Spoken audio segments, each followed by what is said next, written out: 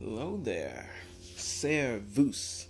My name is Haishan Wade, and you are listening to This Week in Geopolitics, where we take a look at the events of yesterday and detail how they paint the geopolitical reality of today. Now, what do I have for you today? Well, today we're going to talk about recent developments in Lebanon's economic depression. We're going to talk about Turkey's expansionism and what it's going to mean for it and its neighbors. And of course, we can't not talk about the Taliban. All that and more coming up.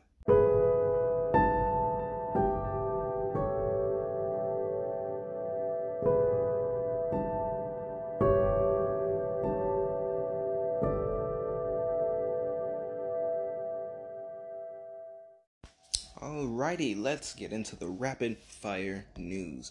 We have a fat episode today, but we're going to start things off by talking about some large fires in Jerusalem which have caused the evacuation of nearby residencies.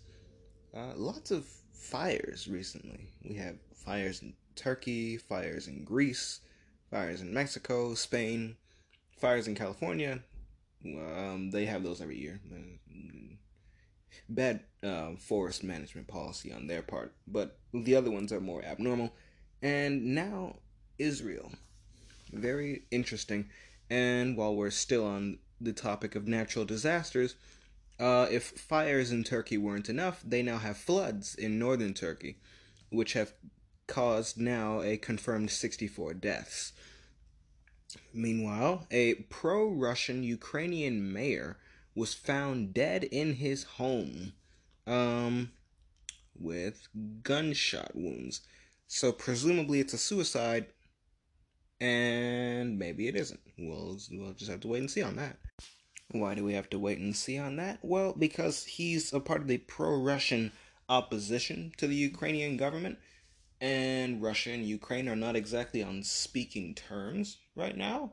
So we'll just have to wait and see if this was a suicide or maybe it was homicide. Well, we'll find out eventually, assuming I even find the story when that comes up. Or maybe this is just exactly what it looks like. But anyway, we have 10,000 fleeing violence in Cameroon, and they've left for Chad. Lots of violence in the sub-Saharan Africa. We talked about some secessionist movements in Nigeria that the country is dealing with.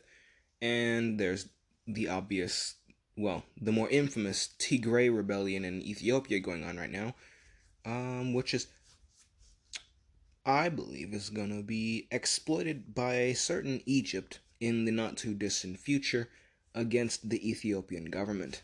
And we'll get sort of into that in a minute. Well, and in a minute, I mean when we get into the meat.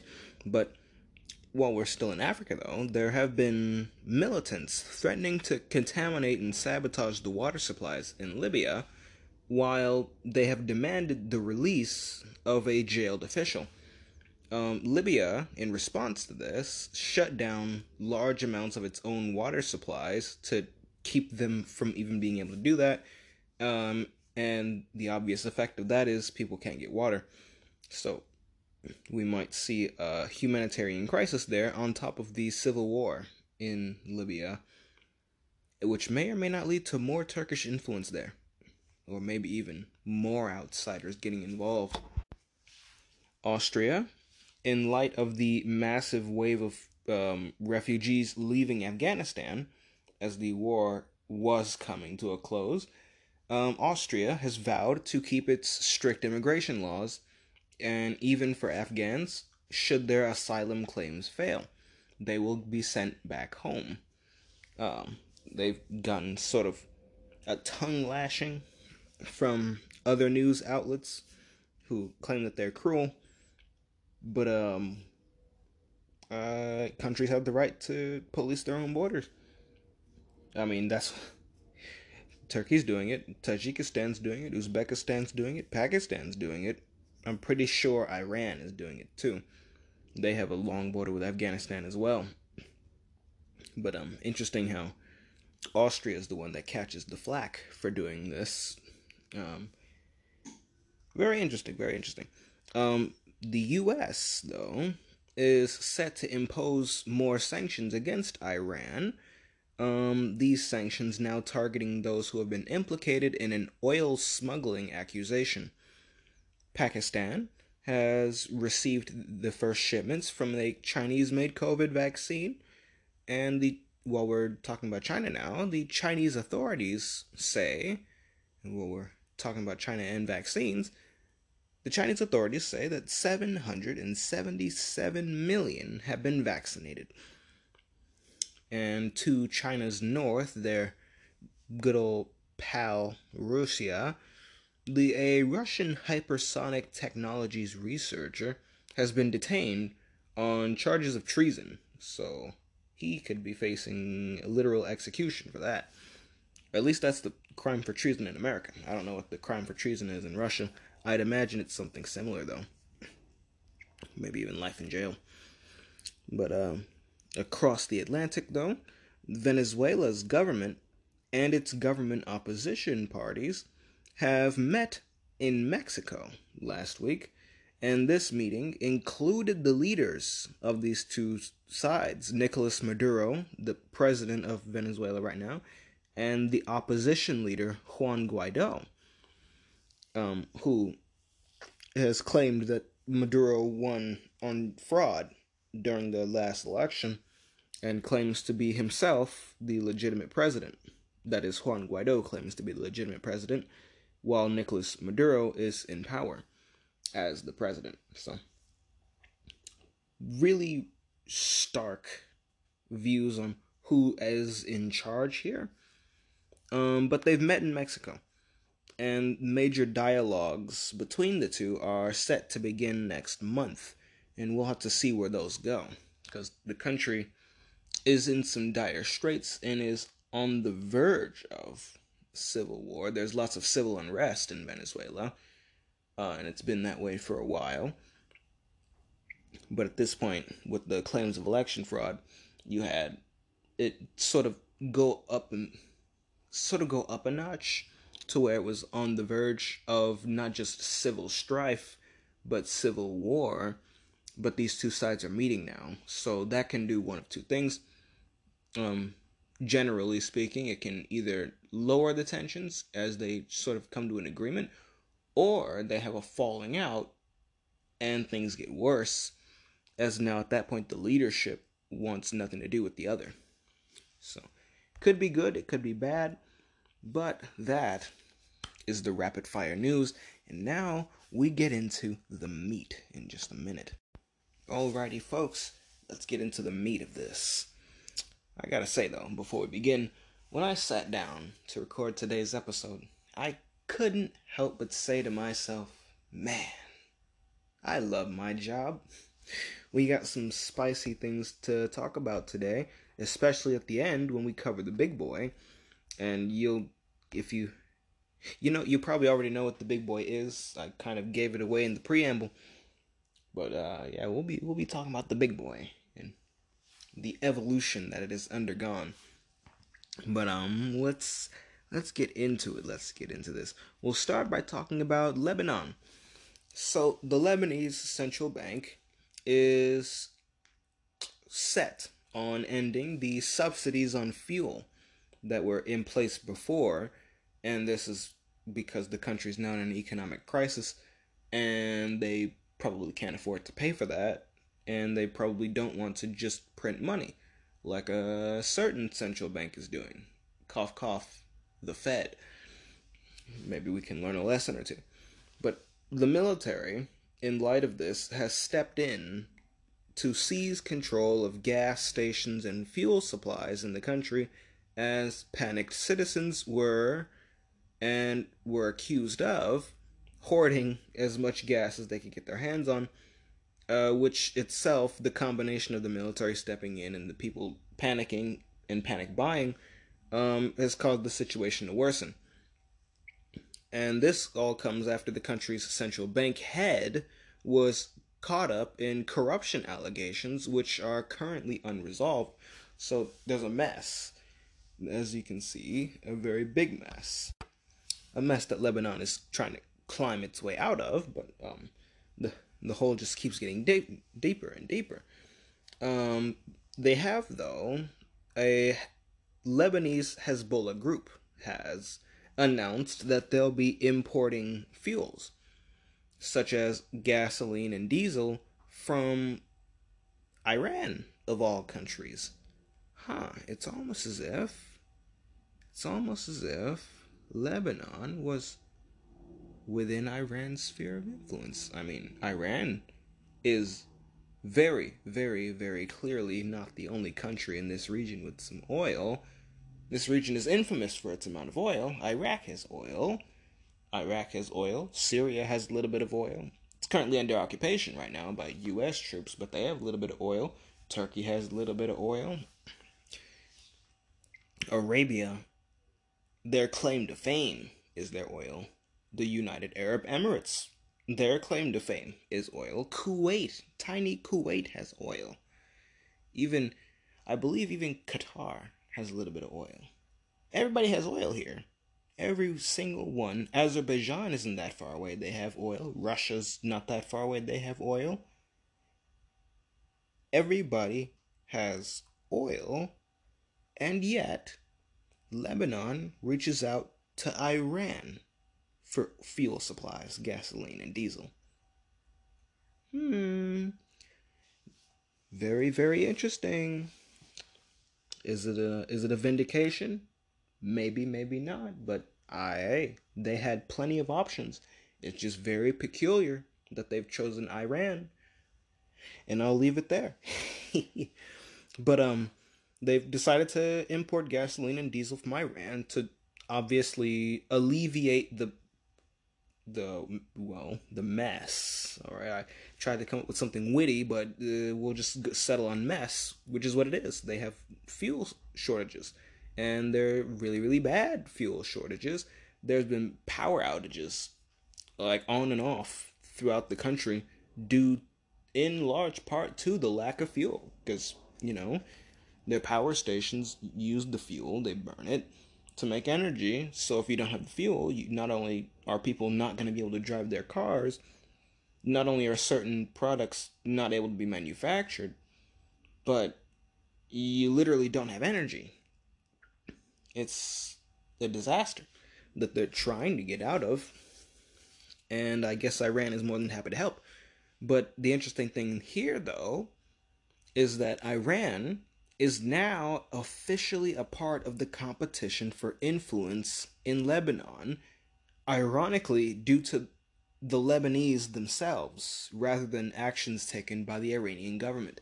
Now Iran has economic interests here in Lebanon, beyond geostrategic or even political interests. They have economic interests now, in a country that's going through an economic crisis. So there's plenty of room for expansion and plenty of desperate people willing to say yes to anything you say. So the showdown is underway now between them and the front runner of this competition, that is France, who was very quick on the foot, and they stepped in. They've provided an economic aid plan.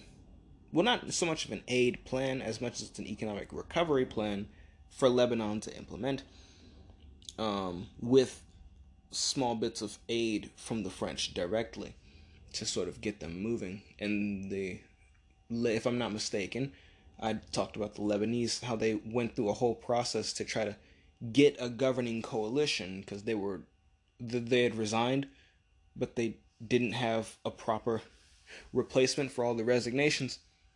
But they put together a governing body specifically to implement this plan. Like, that was the unifying call to finally get people to run the country, because they had all basically capitulated and said, we have no clue how to deal with this. So, a crisis in everything you would imagine from the word. But that's Lebanon, and things are heating up there. So I thought I'd put it in today's episode, as the competition for influence has begun, as was speculated by me. A lot of these speculations of mine sort of seem to come to pass, and a lot faster than I ever expected them to.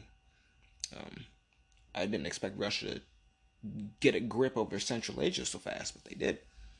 And now the battle for influence in Lebanon has officially begun, just weeks after I brought it up. The episode on the modern day spheres of influence has done excellently. And now here we have the battle for spheres of influence, where it's getting a bit repetitive, but the various spheres of influence are overlapping in Lebanon, and the battle for dominance there among the outside powers has begun.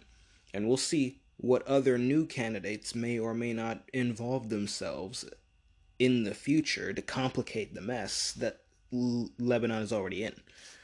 But at least they don't have to endure the plight that they're in alone. They will have help, so that's the plus side. The downside is they're going to be influenced from outsiders who are going to want things from them in return. So we'll see where that goes. But now we're going to talk about Lebanon's neighbor to their north, Turkey.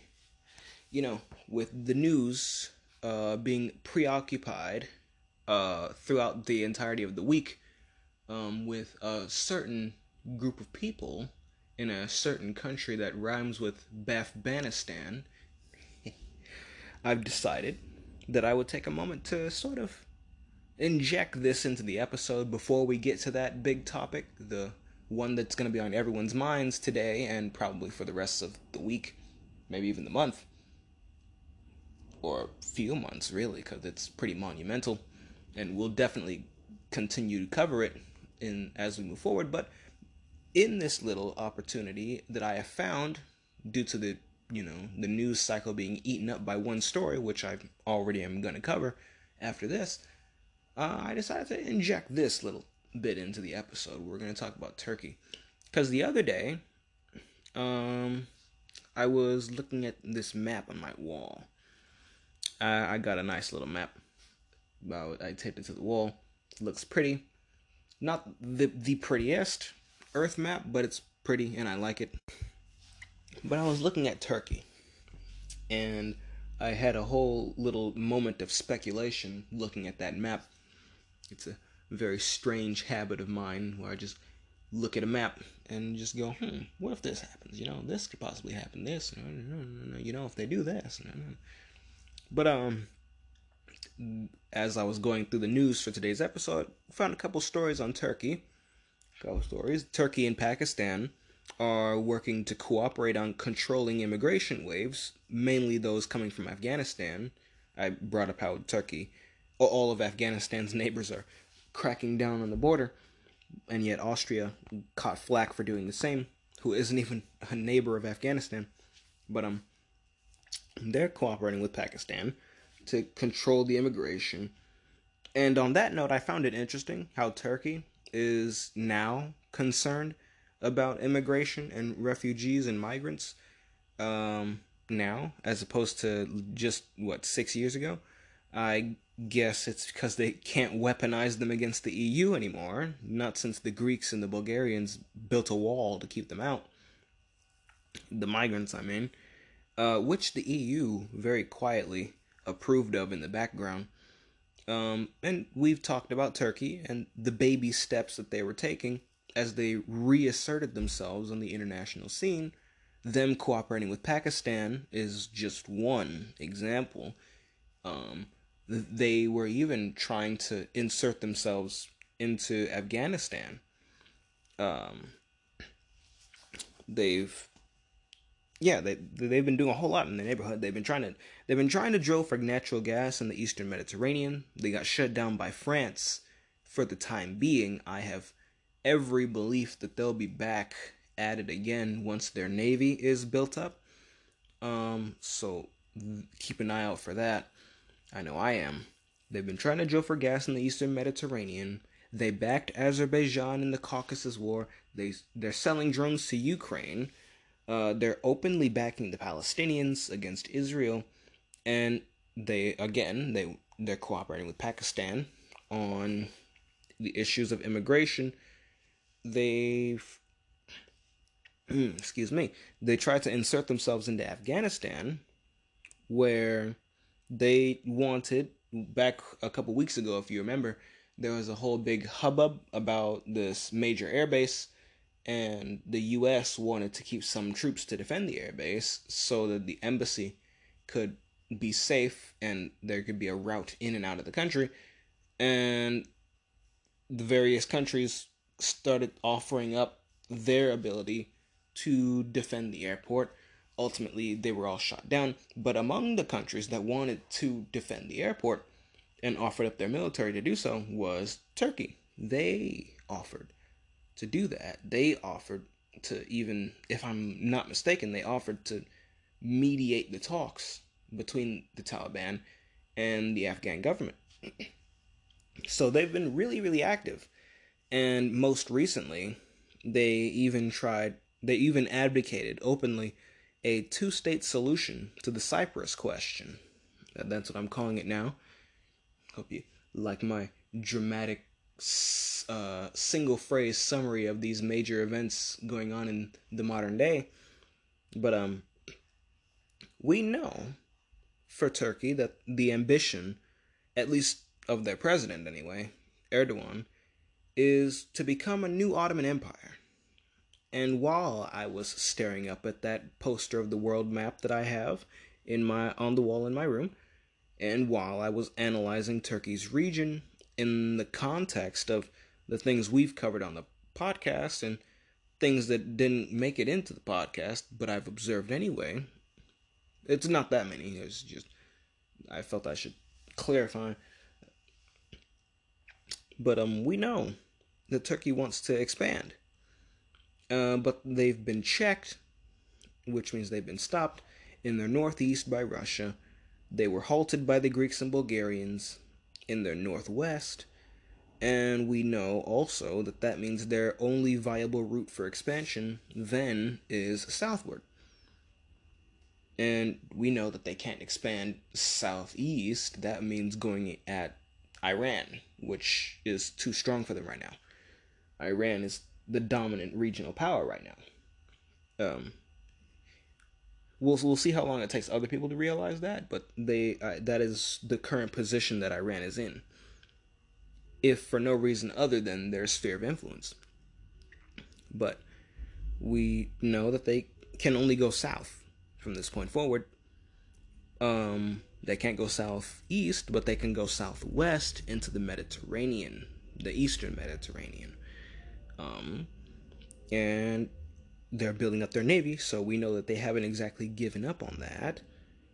And we can observe through Turkey's actions as well that south is indeed the direction they have decided to go in. This is the one that they've invested themselves in the most.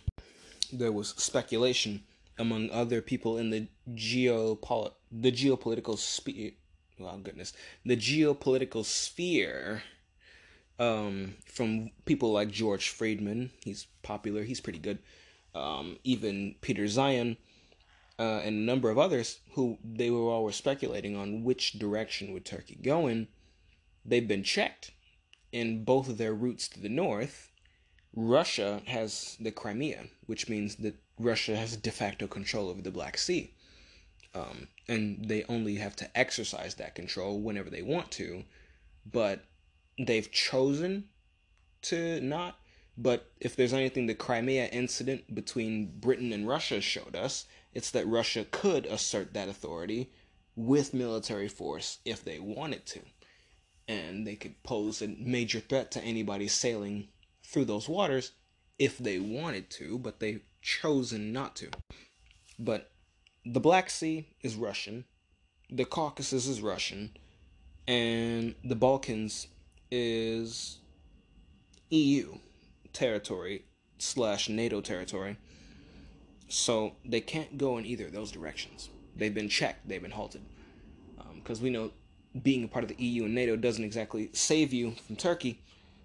France did that. So those two routes are closed meaning they have to go south. They can't go out Iran, not yet, but they can go south into the heart of the Middle East, Iraq, Syria, Lebanon. They can go southwest into the Mediterranean. So we can observe through the options available to them and their actions that this is the direction they've decided to go in. They've invested in the Eastern Mediterranean. They're invested in Libya. They're invested in Cyprus. We talked about it. They're invested in Palestine now. They attempted to involve themselves in Afghanistan. They have decided on South. They're cooperating with Pakistan. South is the way they're going to go. So, with that in mind, that they've committed to the South, which, ironically enough, are the lands of the old Ottoman Empire, prior to the outbreak of World War One. One of the things, considering all that crossed my mind while speculating on Turkey's renewed attempt at empire was the challengers that it would have to overcome in order to achieve the heights that President Erdogan dreams of for his country. And who are those rivals? And what does the neighborhood look like? What is Turkey looking at here when we talk about expansion? When we talk about the rise of empire and the clash between spheres of influence and the consequences of being a winner and being a loser? In an era where things go the way they used to, where you would fight it out for what you wanted rather than talk it out. What does it look like? What are we looking at here? So by land, we have the rivals: Iran, Arabia, Israel, and Egypt. Those are the rivals by land. And we're talking purely about to the south of Turkey, because they can't go north. By sea, the rivals are Greece and France. Now, I included those two because they will likely continue to be active in denying Turkey dominance over the Eastern Mediterranean, and in France's case, going even further beyond that by being active in Lebanon, Turkey's backyard. We know that Lebanon is in an economic depression, as we're going to analyze the neighborhood now. Those are the major players in the neighborhood, but Lebanon's in economic depression. Syria is coming fresh out of a civil war. Iraq is still recovering from 2 U.S. invasions and a civil war and the fight with ISIS. And they've basically surrendered themselves to being a part of the Iranian sphere of influence. They aren't even fighting that. So that's what it is. Iraq and Iran are now together rather than being opposed like they were in the 80s and 70s. So that's where it is now. Israel, one of the big powers, militarily speaking, Israel is busy fighting Palestine.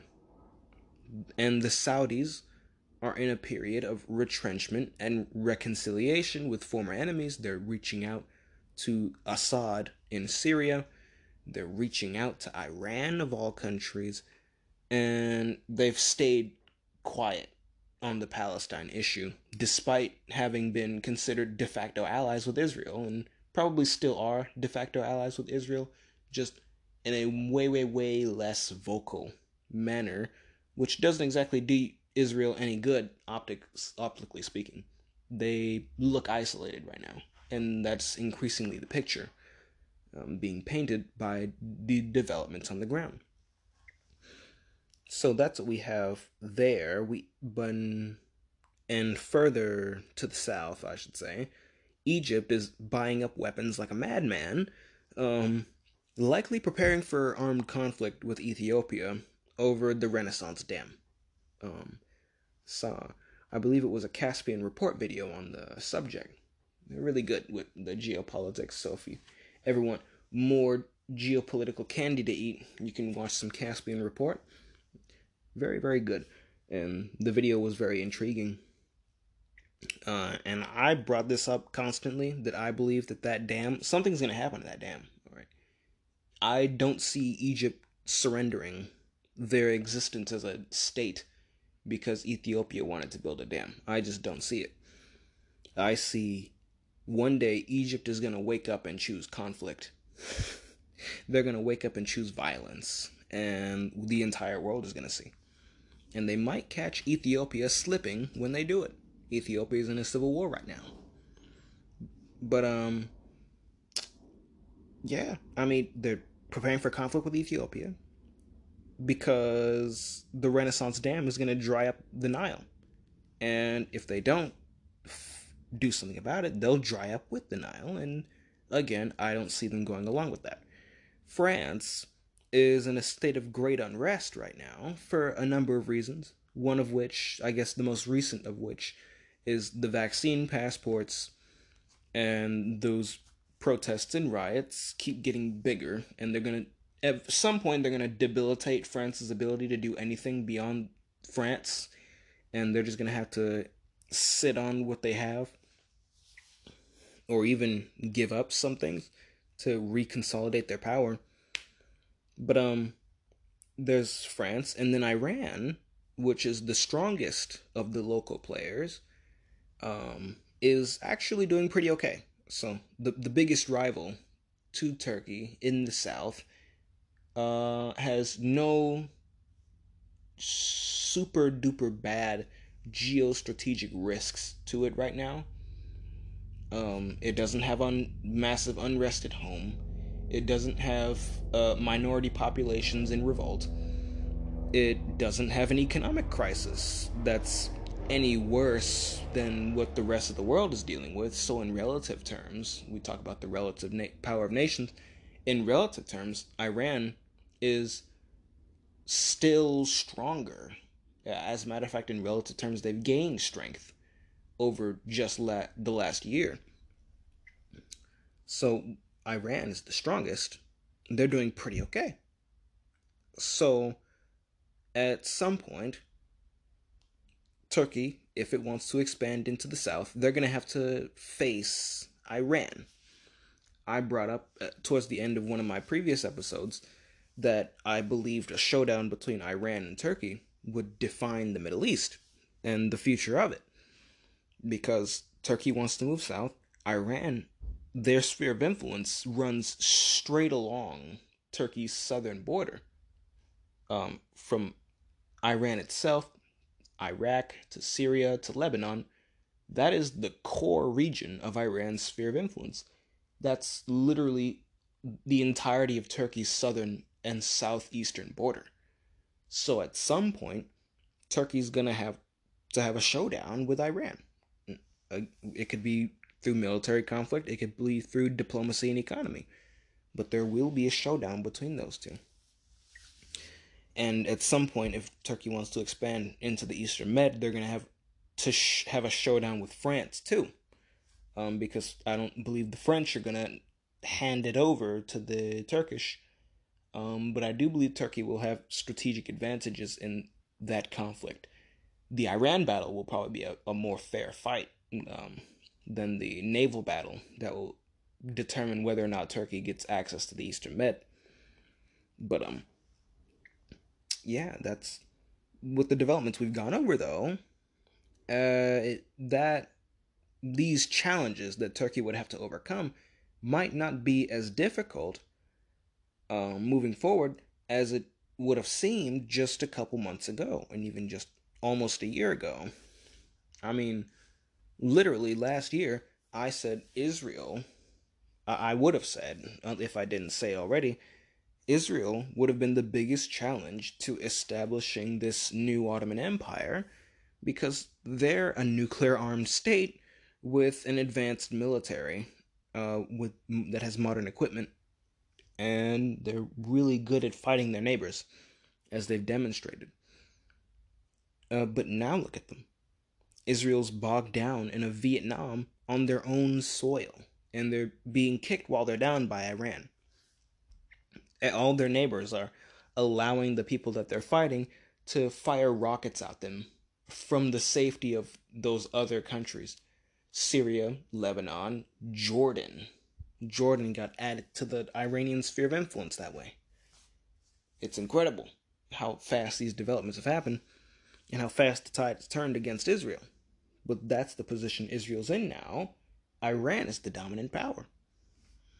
Israel got demoted super duper hard, and they're being kicked while they're down. What more can you say? Iran, on the contrary, through this same issue, they've consolidated their sphere of influence. The vast majority of that consolidation came courtesy of the Palestine issue. And they're not going to give that up without a fight. France, though, France remains the biggest challenge to Turkey, specifically Turkey's Mediterranean ambitions. Iran is going to be the biggest challenge on land. France will be the biggest challenge in the Mediterranean. But again, Turkey's building up their navy. I see conflict. And when it'll happen, I can't say. But Turkey's building up their navy. They're building a new canal, so they'll have exclusive rights to Canal Istanbul. They'll be able to lock that down at will. And in the event that they decide to close the straits of the Bosphorus Strait, they'll have their own alternative passage that other countries will have to ask Turkey to move through. That could be something that happens in the future. I don't see it happening in the near future because Canal Istanbul isn't done. But that'll be an option moving forward. But an option that is exclusive to a Turkey that has a proper navy. And they're building one.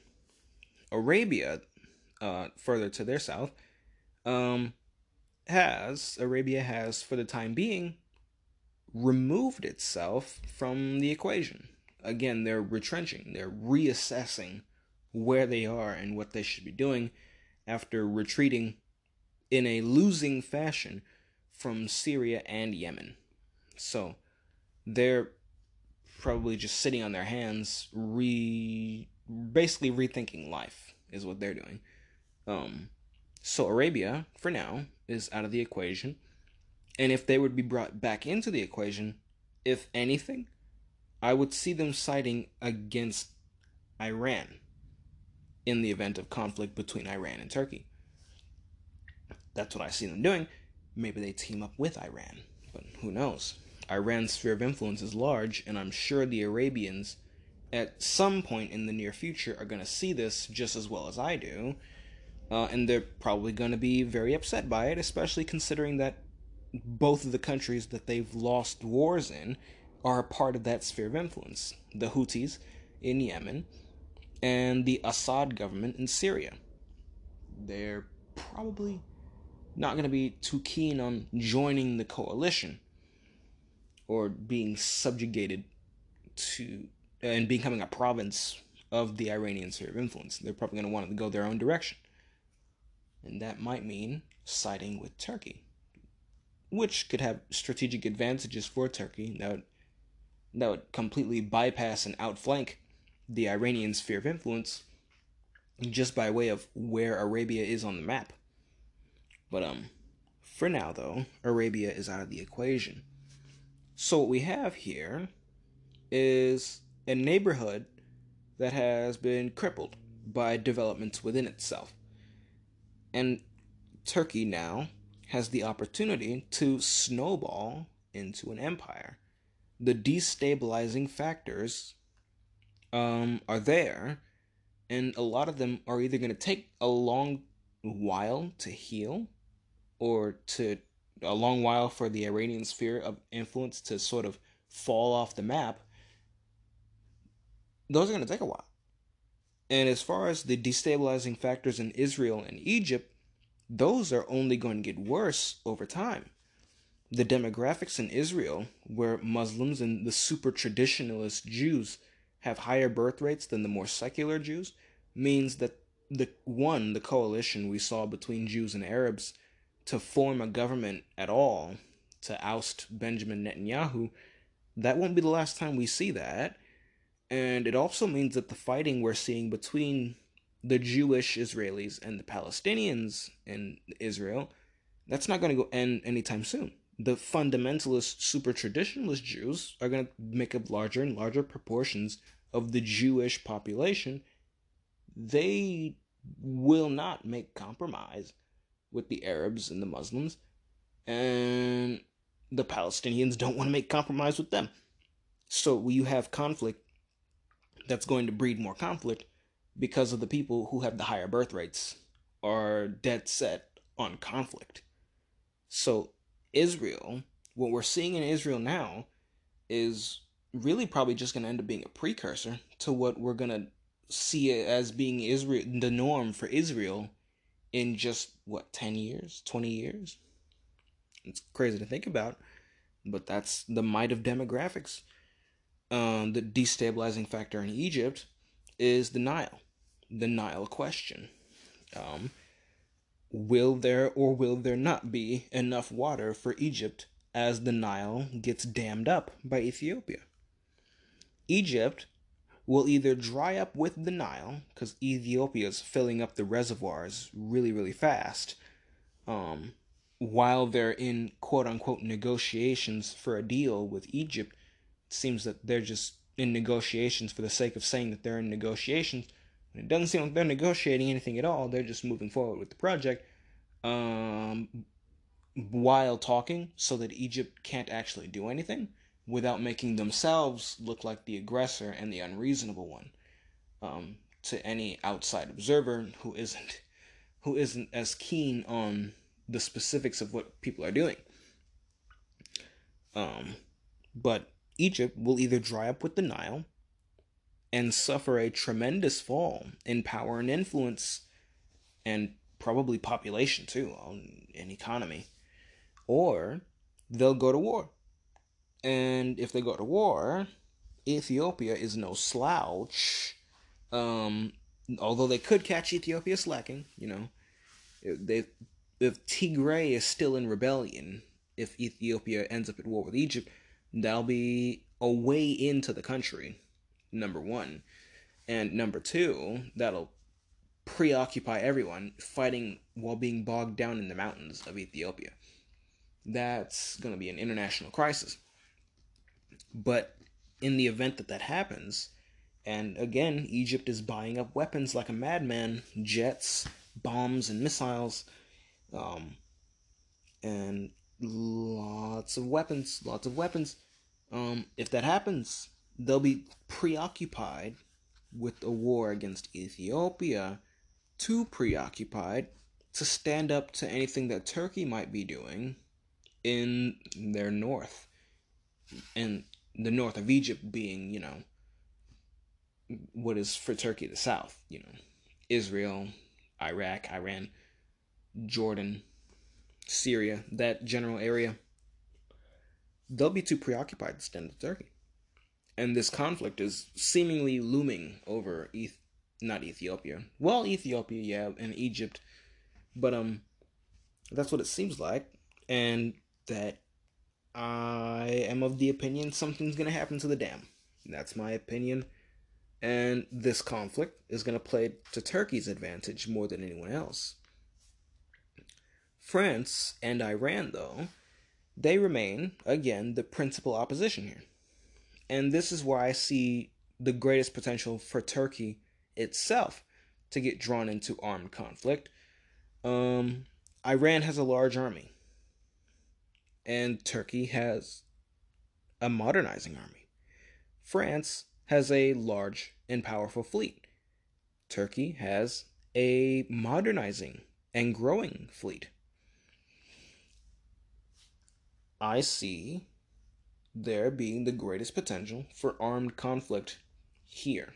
That doesn't mean that there will be, because what could happen is that Turkey outplays diplomatically Iran, and they wean off a whole bunch of these smaller countries from Iran and make them more dependent on Turkey for either military or economy, one or the other. But they could do that and isolate Iran in similar fashion to how Iran has succeeded in isolating Israel by standing on the winning side of conflicts in the region and just slowly but surely expanding outwards through the goodwill of your neighbors. That's how Iran did it Turkey could do the same, although they would need, conflict for that to happen. But they could instigate that, potentially. So, there is the potential for them to do that. There's a potential for Iran to fuck up and ruin relations by overextending and being overly assertive with the members of their sphere, and then the countries within their sphere are going to look to other powers to give them options, and Turkey is going to be right there. So there's options there.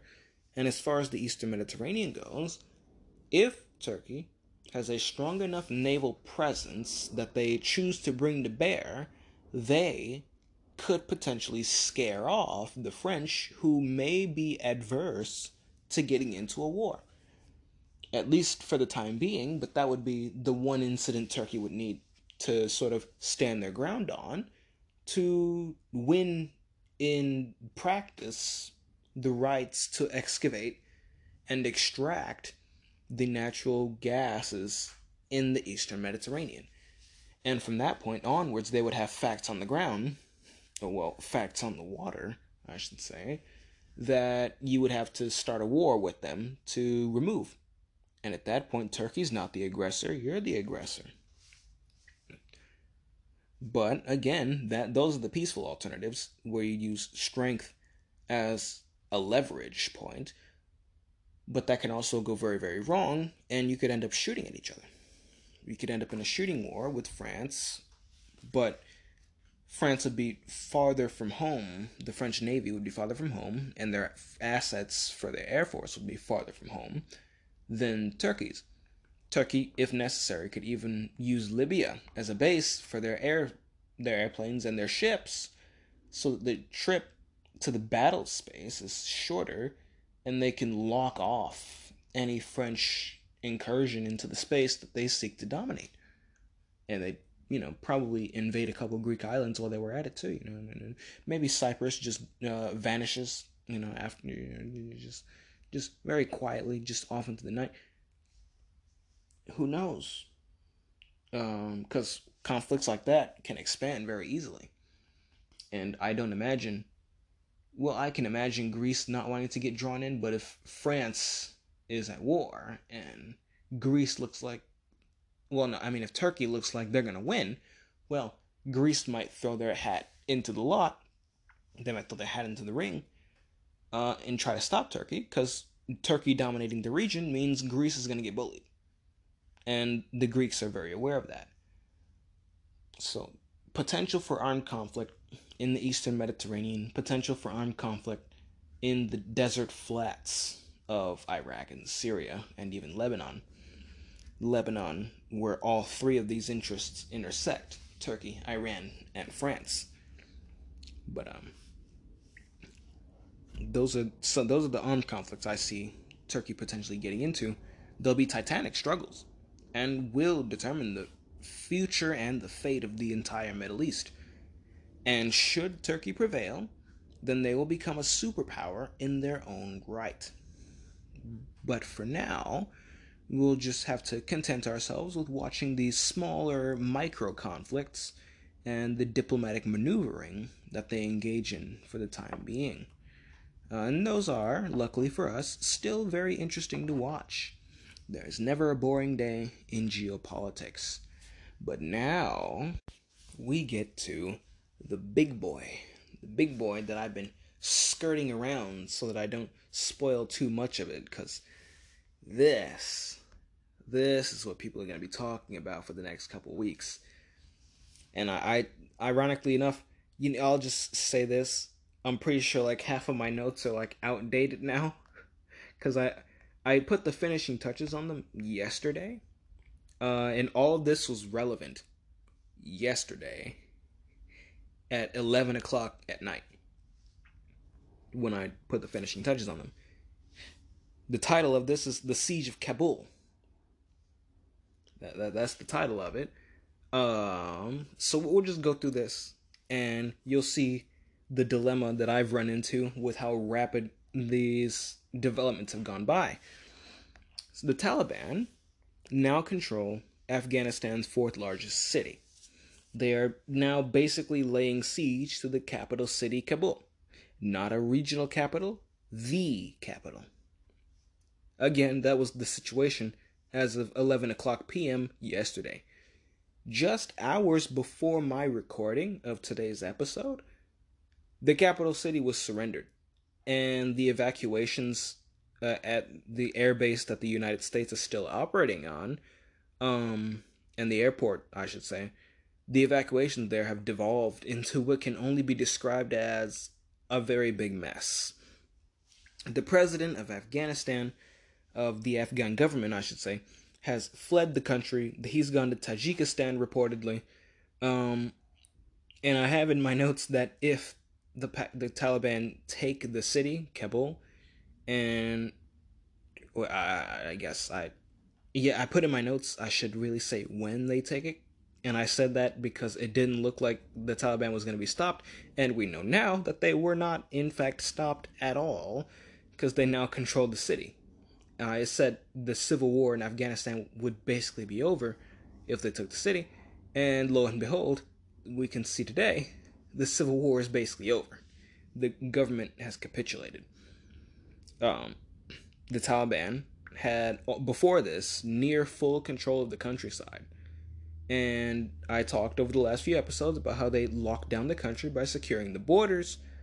I had seen over the course of the last couple of weeks some maps that showed sort of on a provincial level how much progress the Taliban had made. It was in like 3 different colors. One color was Taliban. The second color was Afghan government. The third color was contested. And every day that would go by, the map would be more in the Taliban color, less in Taliban cover. A whole bunch of the country would be contested, and then you had like three plotches of Afghan government. Now you have 0. You have 0 for the Afghan government. And again, all of this was relevant yesterday at 11, an hour before midnight. So that sort of gives you an idea of how fast things have developed since 12 hours ago. Just 12 hours ago. It's incredible. And at that point, all that was left were the central regions of the country, which was where Kabul and other major cities were. And I said in my notes, if that was the case, can we even, if the Taliban basically controlled everything except for a number of cities in the center of the country, could we really even refer to the Afghan government as the Afghan government? Could we? The answer for myself was no. And I started referring to them as the US-backed forces. That's what I demoted them to for the notes of this episode. But now they aren't even the US-backed forces anymore. They're the non-existent forces is what they've become. It's incredible. 12 hours makes such a big difference. The Taliban also, over the course of the last couple weeks, have flatly rejected any prospect of a power-sharing agreement between them and the US-backed forces, what used to be the US-backed forces in Afghanistan. I wonder why they would say something so hurtful.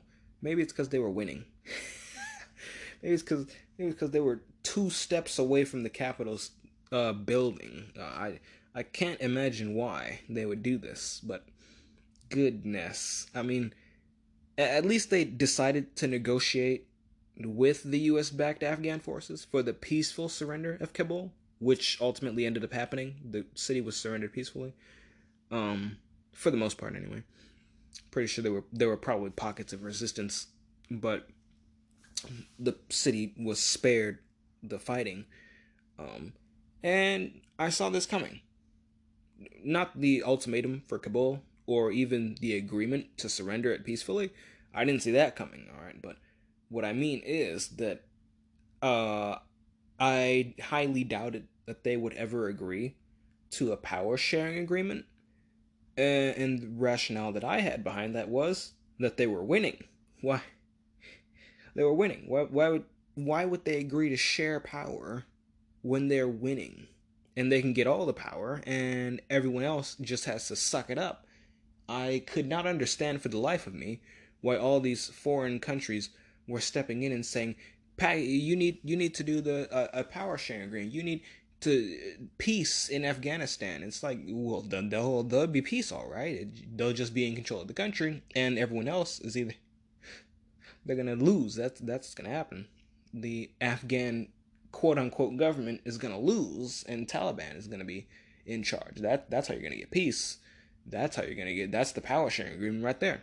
The Taliban will share the power with the Taliban, and I saw that coming from 5,000 miles away, or however far away Illinois is from Afghanistan.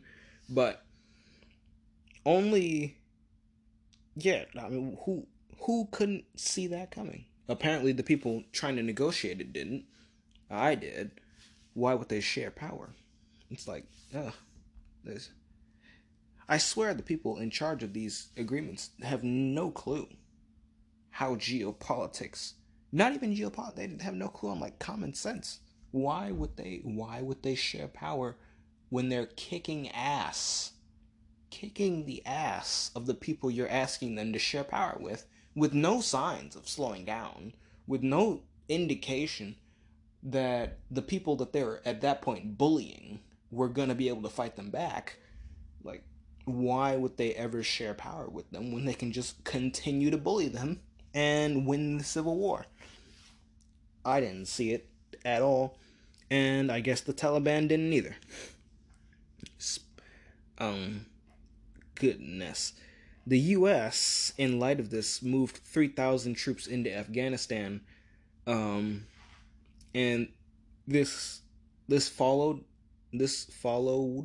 a greatly ramped up bombing campaign that the U.S. military engaged in for like the last 2 weeks of this fighting. But the astonishing thing that I noted about that bombing campaign, because it was a pretty moderate in size, and by that I mean it wasn't like super duper huge, but it wasn't like minuscule either, so it was like moderate.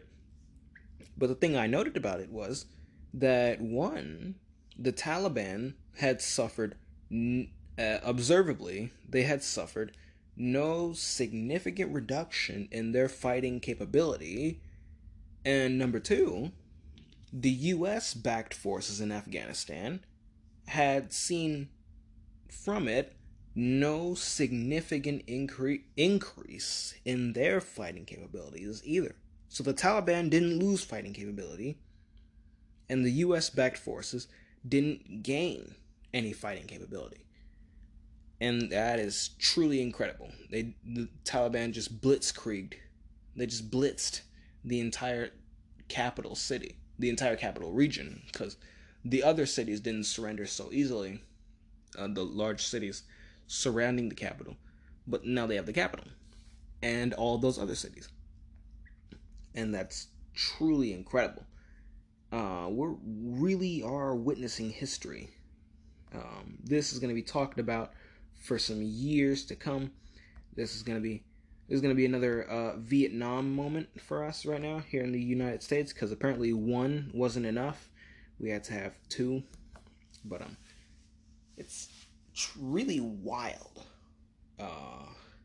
Having covered the sudden, what should I say? The sudden ramping up of that war, because it was going on for 20 years, but being able to cover the withdrawal of the United States and the increase in the violence that pursued after the original withdrawal date. People talk about we're going to be leaving on September 11th. We're leaving on September 11th. People forgot very quickly we were supposed to be gone in May. But instead we stayed. I complained about it. I said, why don't you just take the W? Because at that point, the Biden administration was already struggling a little bit. So just getting out of Afghanistan would have been a huge win in and of itself. Like, the Trump administration set him up for the W. And I'm just like, take the W. we'll all be happy when we get out of this place. But they decided to stay till September 11th. And now this mess, just a month before September 11th, where the Taliban has won the war. I thought that they were going to win like a couple weeks or maybe even a couple months after the full withdrawal of U.S. troops.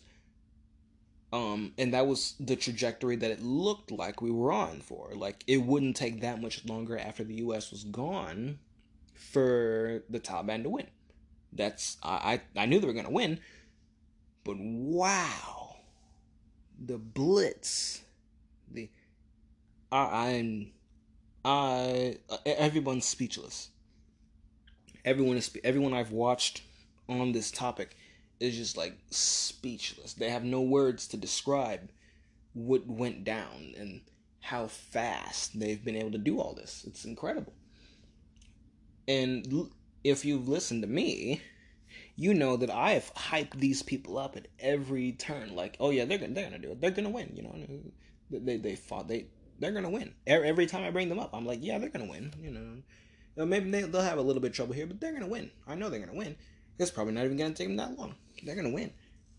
Even me believing all of that, I wasn't expecting them to pull this off over the last week and basically win the war this fast. Like, the withdrawal date is still a month away. It's still a month away, and they've won the war already. Like, literally yesterday, when I was putting the finishing touches on this ending segment where I was talking about the Taliban, I went over this news piece. I think it was Al Jazeera. I saw the headline, and it basically read the Taliban leaders say, "We've won the war.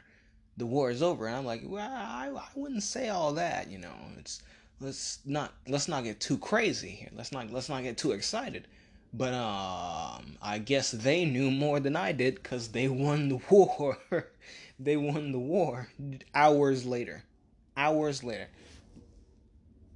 I'm speechless. I really can't stress this enough. 12 hours ago, the situation was so different. We all knew they were going to win. Those of us who were paying attention anyway. We all knew they were going to win. But we thought it was going to be in a couple weeks, you know.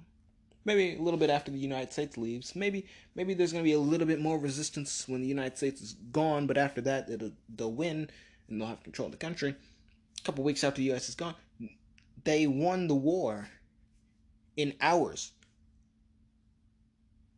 It's ridiculous. It's so jarring too, because like, oh man, like, I have no words. I have no words. It's crazy. It's just so crazy. I was, even after all that hyping up that I did, all that endless confidence that I had that they were gonna win, I did not see this coming, and that is absolutely wild. Goodness gracious. But I'll stop getting repetitive. Well, I'll stop before it gets repetitive, because I'll just sit here repeating those exact words. I'm speechless. I wasn't expecting this. I could do that all day, because it's true, and I'm still bewildered by it. But I'm not going to do that, because I've said everything that I need to say, and I can say that off the air. I can say that off the air. But good man, that is wild. But that is, as wild as it is, that is all I have for today. I do hope you've enjoyed today's broadcast on my geopolitical podcast. The world, as you can see, is changing. It is changing, folks. But we are going to have fun watching it together. Now, I've been your host, Sean Wade, and you have been listening to This Week in Geopolitics. So till we meet again next Monday, servus.